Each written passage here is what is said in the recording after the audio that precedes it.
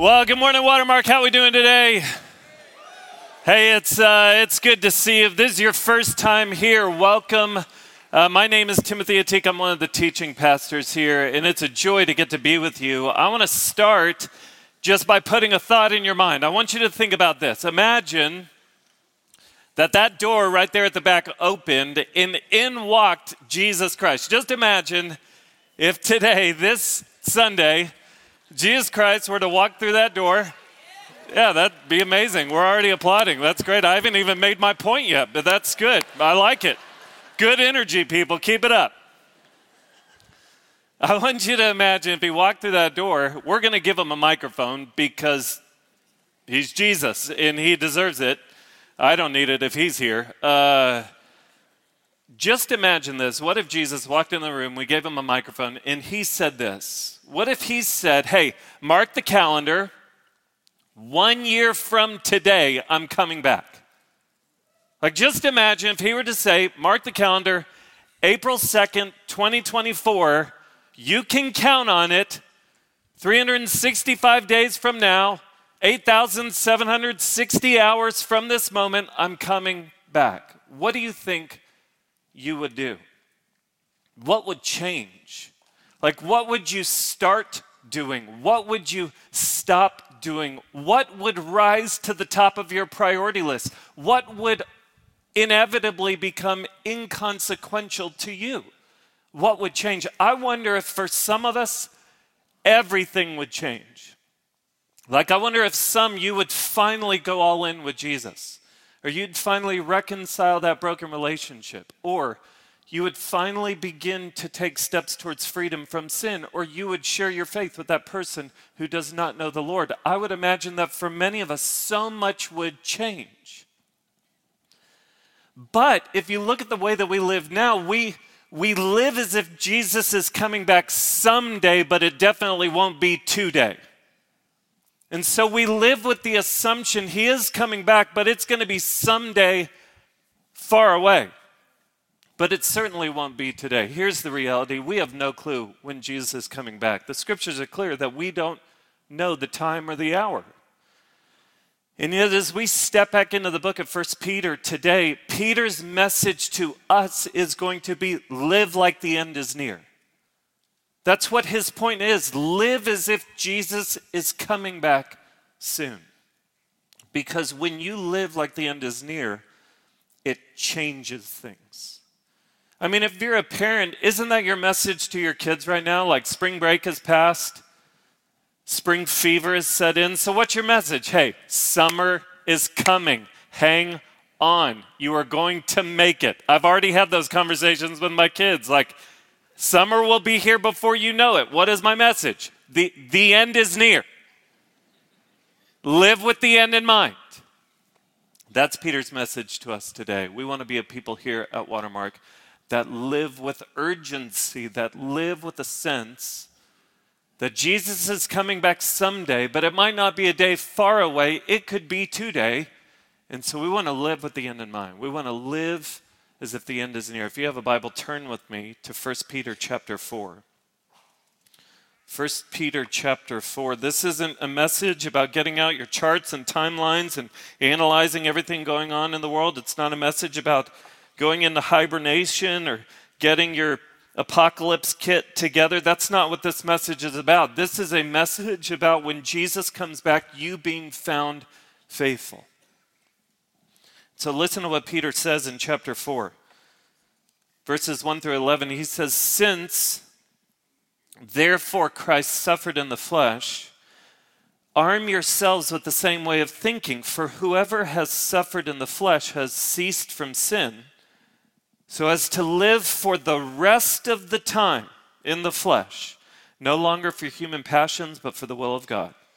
For the time that is past suffices for doing what the Gentiles want to do, living in sensuality, passions, drunkenness, orgies, drinking parties, and lawless idolatry.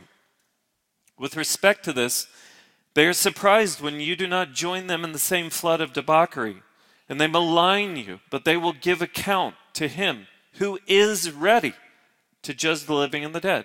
For this is why the gospel was preached, even to those who are dead, that though judged in the flesh, the way people are, they might live in the Spirit the way God does. Listen to verse 7. The end of all things is at hand. Therefore, be self-controlled, sober-minded for the sake of your prayers. Above all, keep loving one another earnestly, since love covers a multitude of sins. Show hospitality to one another without grumbling. As each has received a gift, use it to serve one another as good stewards of God's varied grace. Whoever speaks is one who speaks oracles of God. Whoever serves is one who serves by the strength that God supplies, in order that in everything God may be glorified through Jesus Christ. To him belong glory and dominion forever and ever. Amen. As we look at the text, we're going to observe 5 ways to live as if the end is near.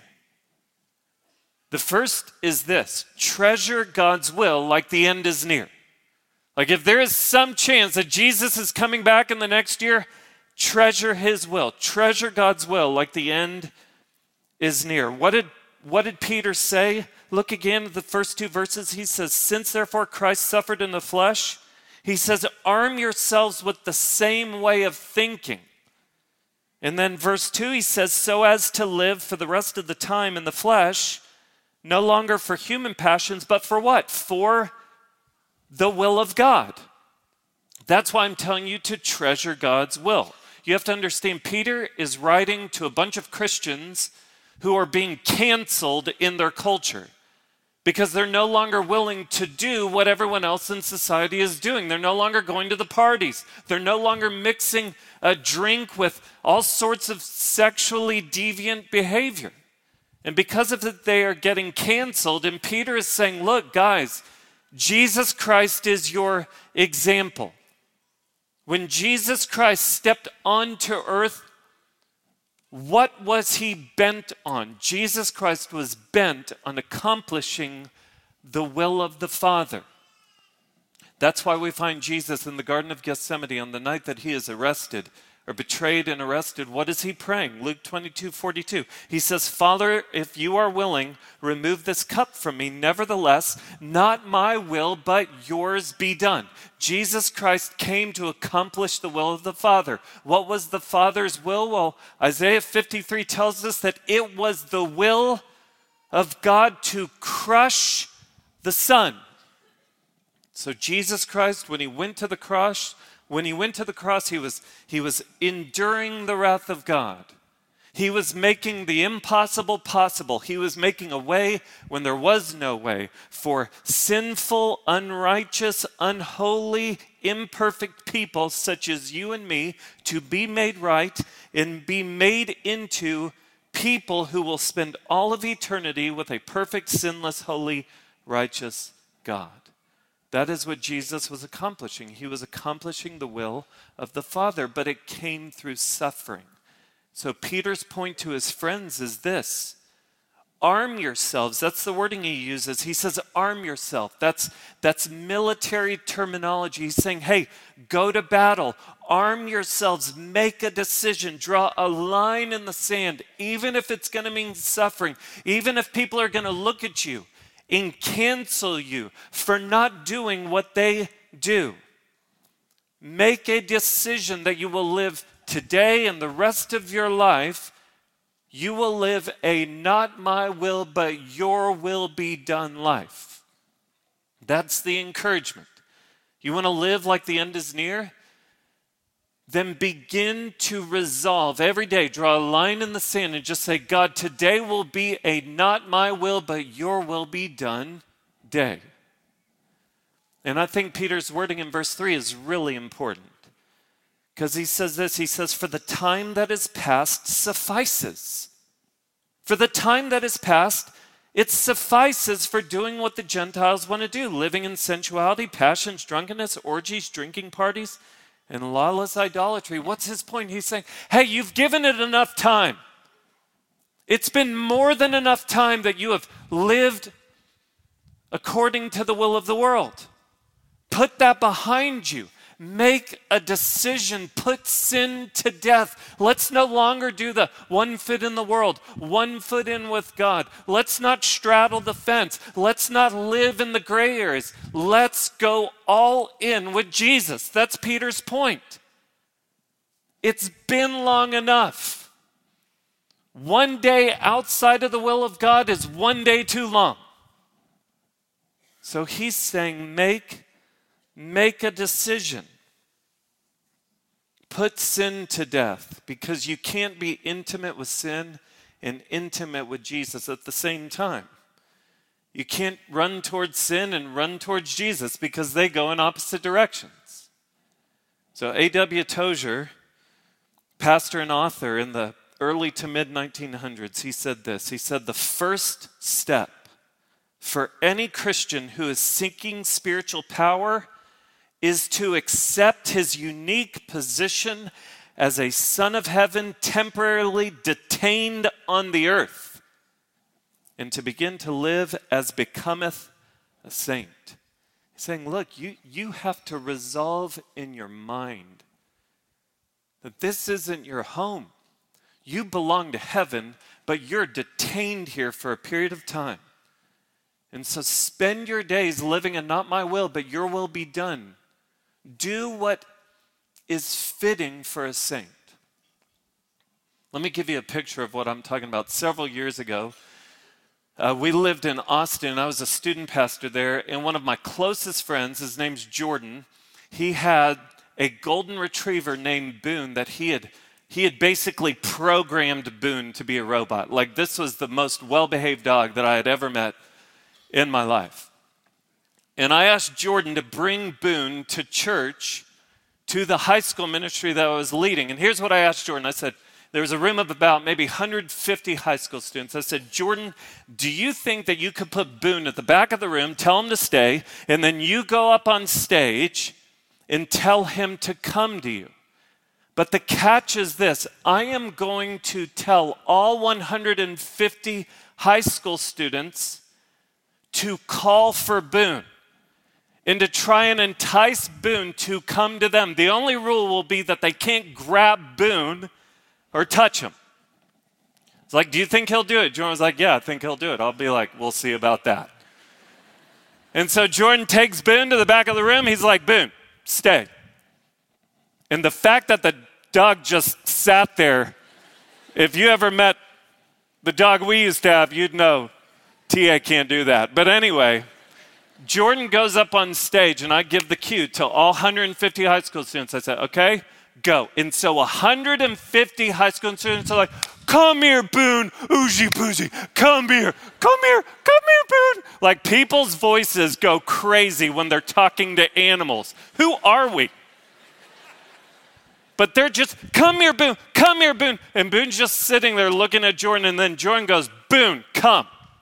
And this is what Boone does. I kid you not. Boone gets down and starts creeping towards Jordan down the aisle as Boone passes. Every single high school student goes, come here, Boone. He's just like creeping towards Jordan. Because why? He has set his mind to accomplishing the will of his master.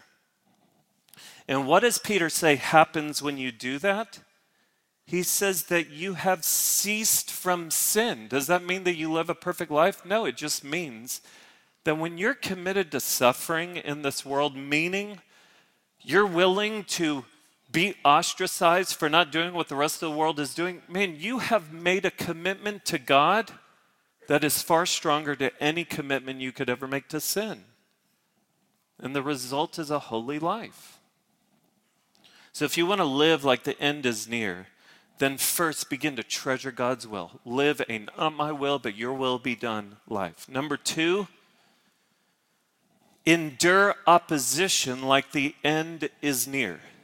Endure opposition like the end is near. Here's the reality: when you treasure God's will and you begin to put sin to death, people will not understand. They won't. People will not understand why you refuse to go to an adult club when you're traveling for business. People will not understand why you believe that marriage is for one man and one woman. People will not understand why you would choose to go to a recovery ministry every Monday night to deal with things like anger or food or pornography. Won't understand it.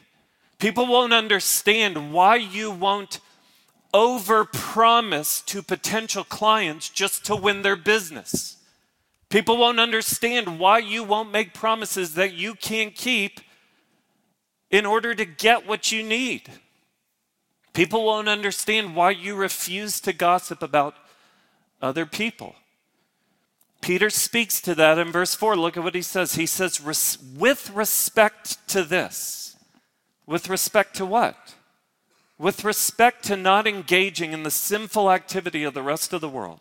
With respect to this, it's an unbelieving world, they're surprised when you don't join them. That word surprised, it means to think it's strange. That's interesting. It's like people will think you are strange when you don't join them in the same flood of debauchery. And they malign you. To malign, it means to heap abuse on a person. So Peter is just speaking into these readers' lives because they were wildly misunderstood.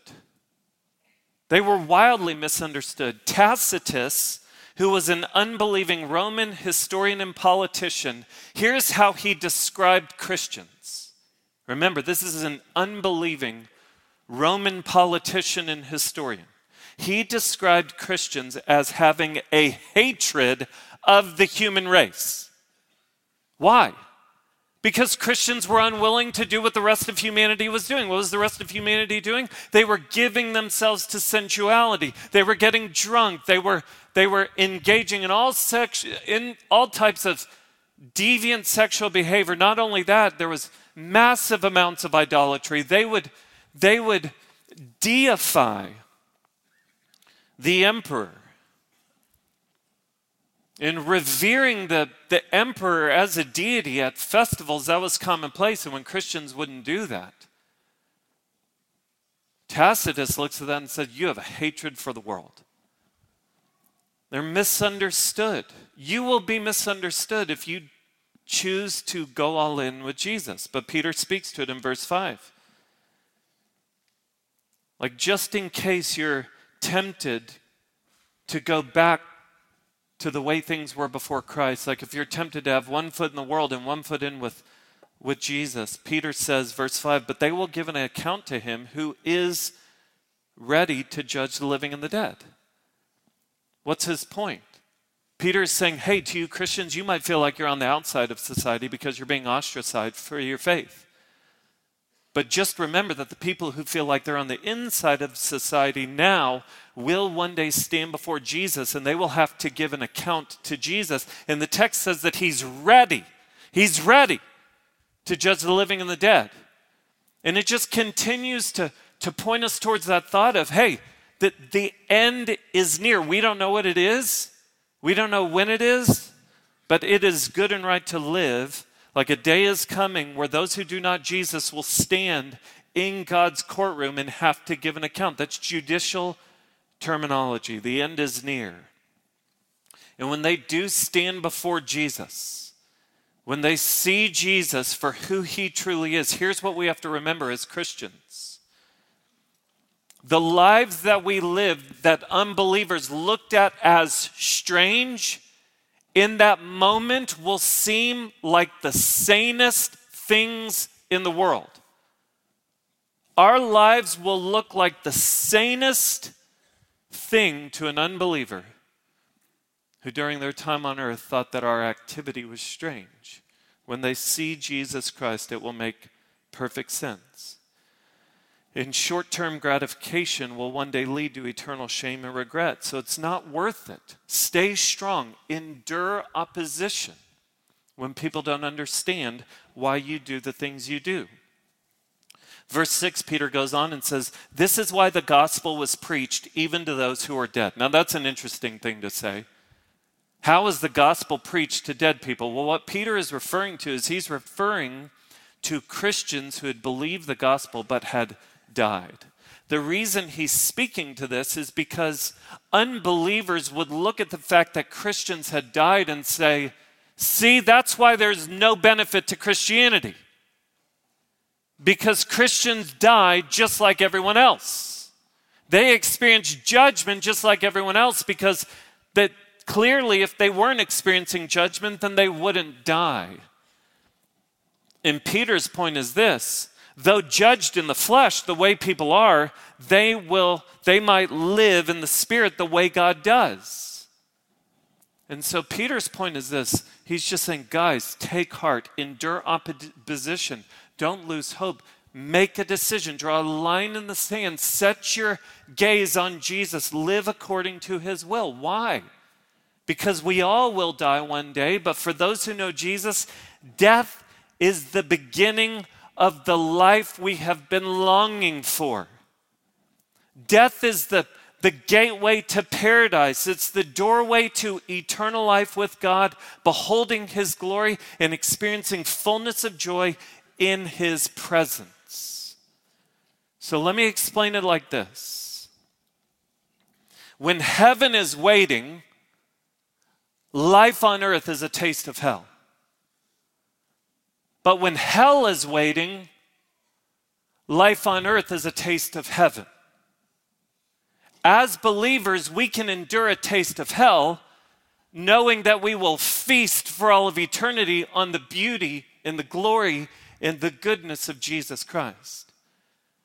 But if hell is waiting, then you have to squeeze every drop of heaven you can during this life on earth, because this is the best it's going to get. And so if you don't know Jesus, the invitation today is to come to him, to taste and see that he is good, to surrender your life to him, to turn from your life of sin, to turn towards him, to experience complete forgiveness, and to walk in newness of life. And if you do already know him, the message to you is endure. Endure. Because when death comes, we will all experience a monumental trade-up. Number 3, pray like the end is near. Pray like the end is near. Verse 7, Peter says, the end of all things is at hand. There it is. There's our message. The end of all things is at hand. Therefore. So how do we live in light of the end? He says, be self-controlled, sober-minded. This is interesting. For the sake of your prayers. The picture here is of someone who's intoxicated.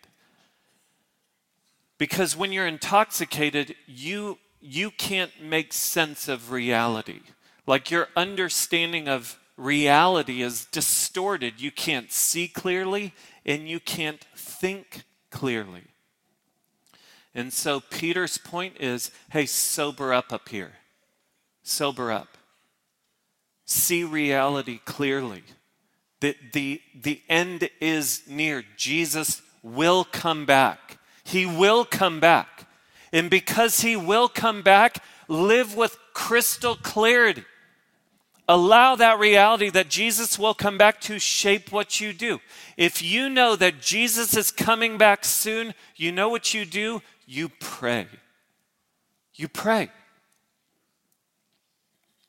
A couple weeks ago, someone asked this question, which I thought was a convicting question. I'm going to ask you 2 questions right now. The first one is this. If somehow God were to send you a notification right now, if he were to send you a text or somehow just let you know, hey, I've decided to answer every prayer that you prayed over the last week, what would change? Like, what would be impacted? That might be a convicting question. It's a clarifying question at best. Because what it does is it helps you see what priority prayer plays in your life. If God were to say, hey, every prayer you prayed last week, I'm going to answer it. Would there be any prayers to answer? And if there were, are are they the prayers that now that you have clarity, are they the prayers that you really wanted to be praying? It just helps you understand what role prayer plays in your life. But the question that I really want you to think about is this. If you knew beyond a shadow of a doubt that Jesus was coming back in a year, what prayers would you pray? Because I think if we knew Jesus was coming back in 8,760 hours, I think that prayer would become our top priority because we would just want to be completely synced up with his heart. And we would beg God for things. So just think about that real quick. Even take a moment and write it down. Like, I want to encourage you to do that real quick. What is one prayer that you would pray every day if you knew Jesus was coming back? Write it down real quick. What would it be? And if that's what you would pray, why not pray it every day? Because we don't know when Jesus is coming back. I know for me, here's what I wrote down.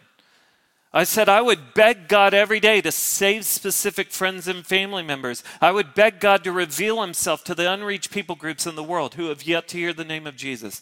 I would beg God every day for revival in our city and to move through every church and proclaim the gospel. I said I would beg God to hold me close, to destroy any idols in my heart that would seem horrific in his presence. I would beg him to keep sin far from me and to strip away any desires, values, or priorities that would seem so out of place in heaven. You might hear that and be like, you're a pastor. You don't pray those things already? And I would say I do. I don't pray them with the urgency that I would if I knew Jesus was coming back. And I don't pray them with the daily urgency. I don't pray them with the consistency that I would if I knew Jesus was coming back. And that's convicting.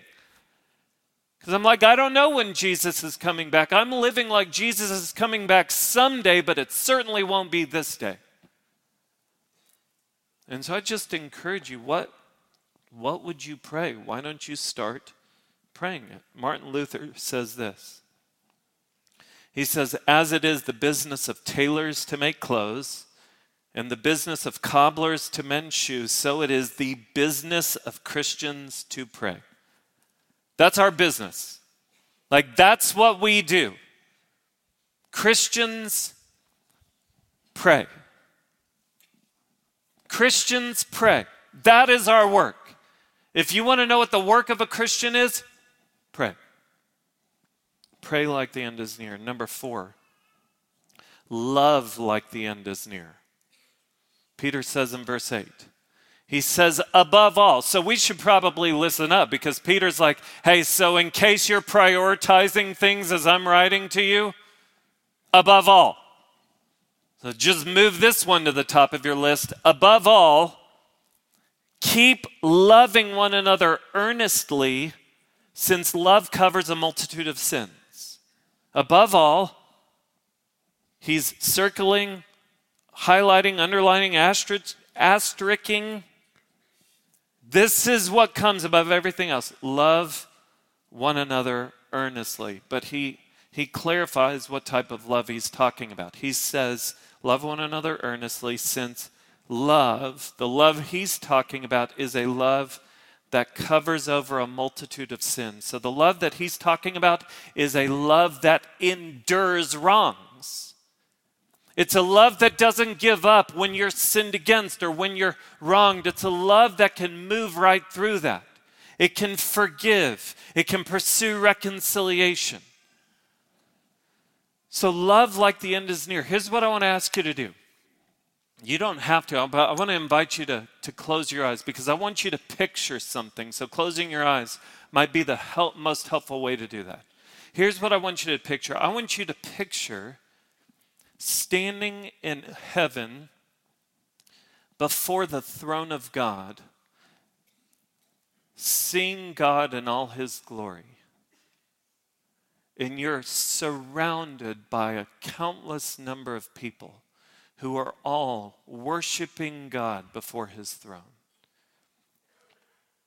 And so just imagine this. Imagine experiencing fullness of joy. Your soul is satisfied in the presence of God like it never has before. and you look to your right or your left, and there are those friends and family members who know Jesus, and they're worshiping God just like you are. So there's the enjoyment of being together, but your greatest satisfaction is beholding the glory of God together. Now, here's what I want you to imagine. I want you to imagine looking around and seeing somebody and realizing not everything is right between that person and me. Like, imagine feeling this abrupt halt to your worship, this awkwardness inside of you, like there was unresolved tension, like y'all had shut each other out of your lives. Imagine how out of place that tension, that awkwardness would feel between you and a brother or sister in Christ as you stand before the throne of God. God would never allow that into his presence. So I encourage you, open your eyes.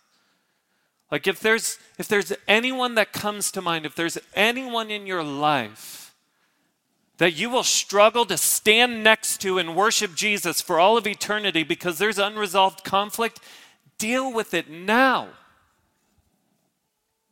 Love like the end is near. Don't wait for heaven to resolve something between you and another brother or sister in Christ. Paul puts it this way in Romans 12:18. He says, if possible, that implies that there are times where it's not possible. If possible, so far as it depends on you, meaning you do everything in your power, you can't control how the other person responds. You can only control what you do. As far as it depends on you, live peaceably with all.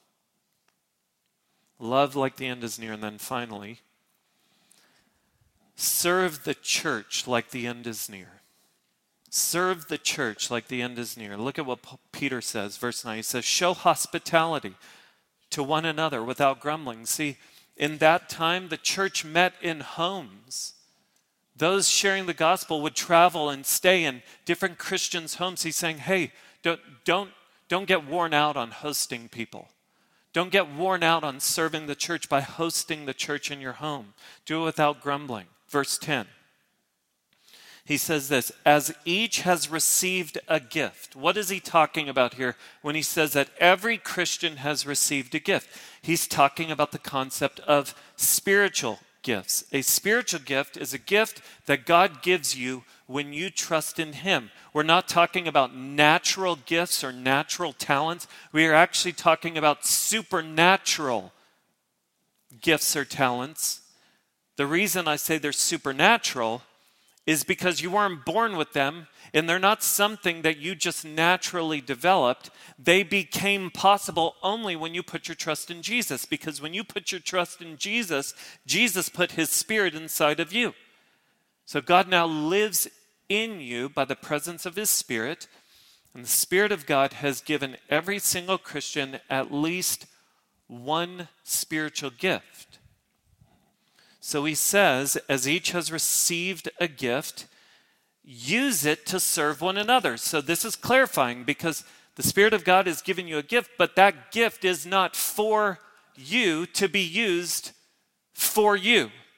That gift was given to you to serve others. So Peter's encouragement is this, as good stewards of God's varied grace. So you're a steward. It's not yours. You don't own the gift. You steward the gift. God cares what you do with the gift he's given you. You have a responsibility to fulfill. So Peter says in verse 11, whoever speaks is one who speaks oracles of God. So Peter says there's some gifts that involve speaking. Speak as if you're speaking the words of God. And whoever serves as one who serves by the strength that God supplies. Here's Peter's point. His point is this. Inside of you right now is a gift that has been given to build up and serve the church. So do not 2% the church and do not 2% your gift. You're like, what are you talking about? Well, I'm an Aggie. Went to Texas A&M University, and we have terminology at A&M where we refer to Aggies who are not all in as Aggies as 2%ing. So if you never go to the football games, or you do go to the games, but you sit down instead of standing for the whole game, or if you leave early instead of seeing it all the way through, do you know what you are? Aggies, help me out. You are a 2%er. You don't buy the ring. You don't know the yells. If you don't go all in, you're a 2%er. If you don't bleed maroon, which I guess we all do, but if you don't wear maroon, if you don't strongly consider maroon when you're choosing your next car, you're a 2%er. And Peter's point is this: hey, now is not the time to 2% the church. This isn't some place that you just check in and out of maybe once or twice a month. This is a place to invest. God cares deeply about what we do when we come together. And He has given you a gift that this body needs. And God has given you a stewardship, and you have a responsibility to identify what your gift is. If you don't know what your spiritual gift is, go to watermark.org/spiritual gifts, and we will help you identify it. But go identify your gift, and then figure out how to use your gift to the fullest extent. That's why we want our members here at Watermark to serve, not so you can check a box.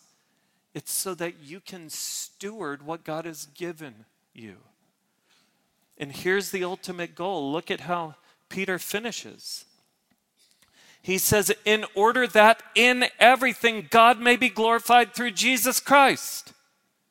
That is why Watermark Community Church exists. It exists for the glory of God through Jesus Christ. It does not exist for us to feel really great about ourselves. It doesn't exist for people to be like, hey, have you been to Watermark Community Church? I really like their music. And have you seen their worship center? And man, I really like how they do this, or that. No, Watermark exists for people to leave here and say, have you met Jesus Christ? Because there is no one like Him. Come and behold the beauty of Jesus Christ.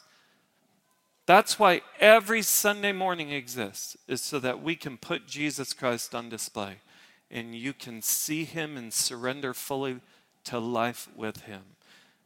Peter closes by saying, to Him belong glory. I love this. To Him belong glory and dominion forever and ever. Amen. That's who belongs glory.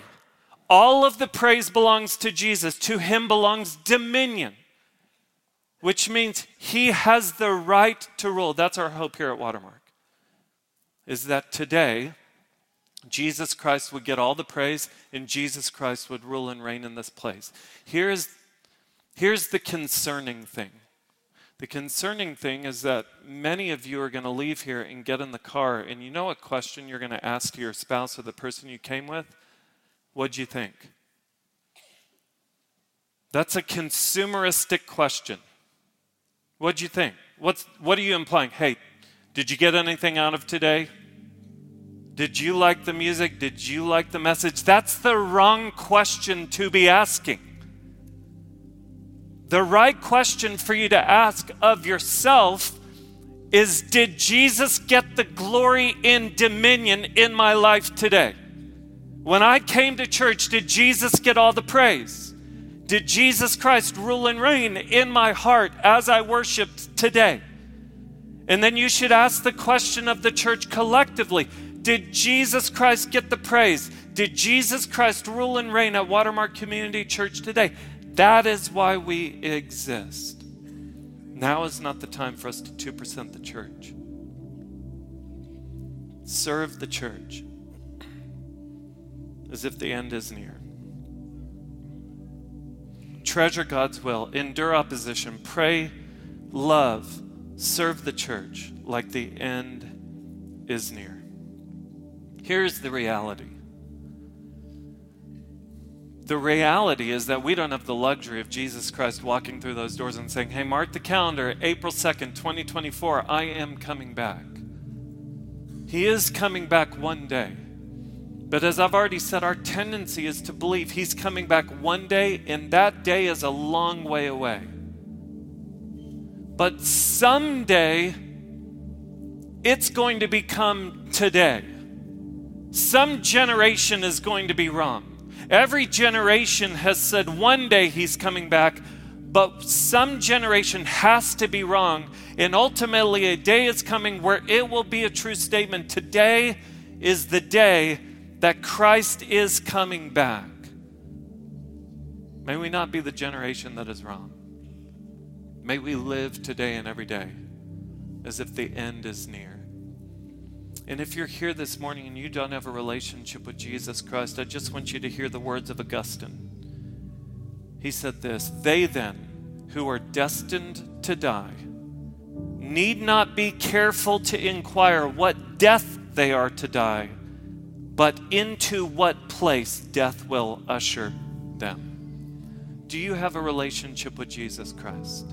Have you come to a place where you have realized that when Jesus Christ was crucified on the cross, he was being punished for all of your sins, and when he rose from the dead, it was a declaration that his payment for your sins was sufficient, so that when you turn from your sin and you turn to Jesus Christ in faith, you are made right with God now and for all of eternity.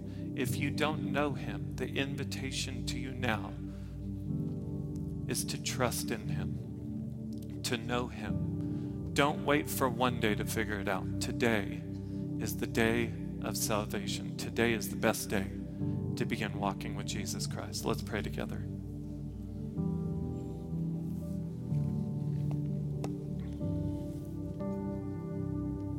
Lord Jesus, I thank you that a day is coming where you will come back.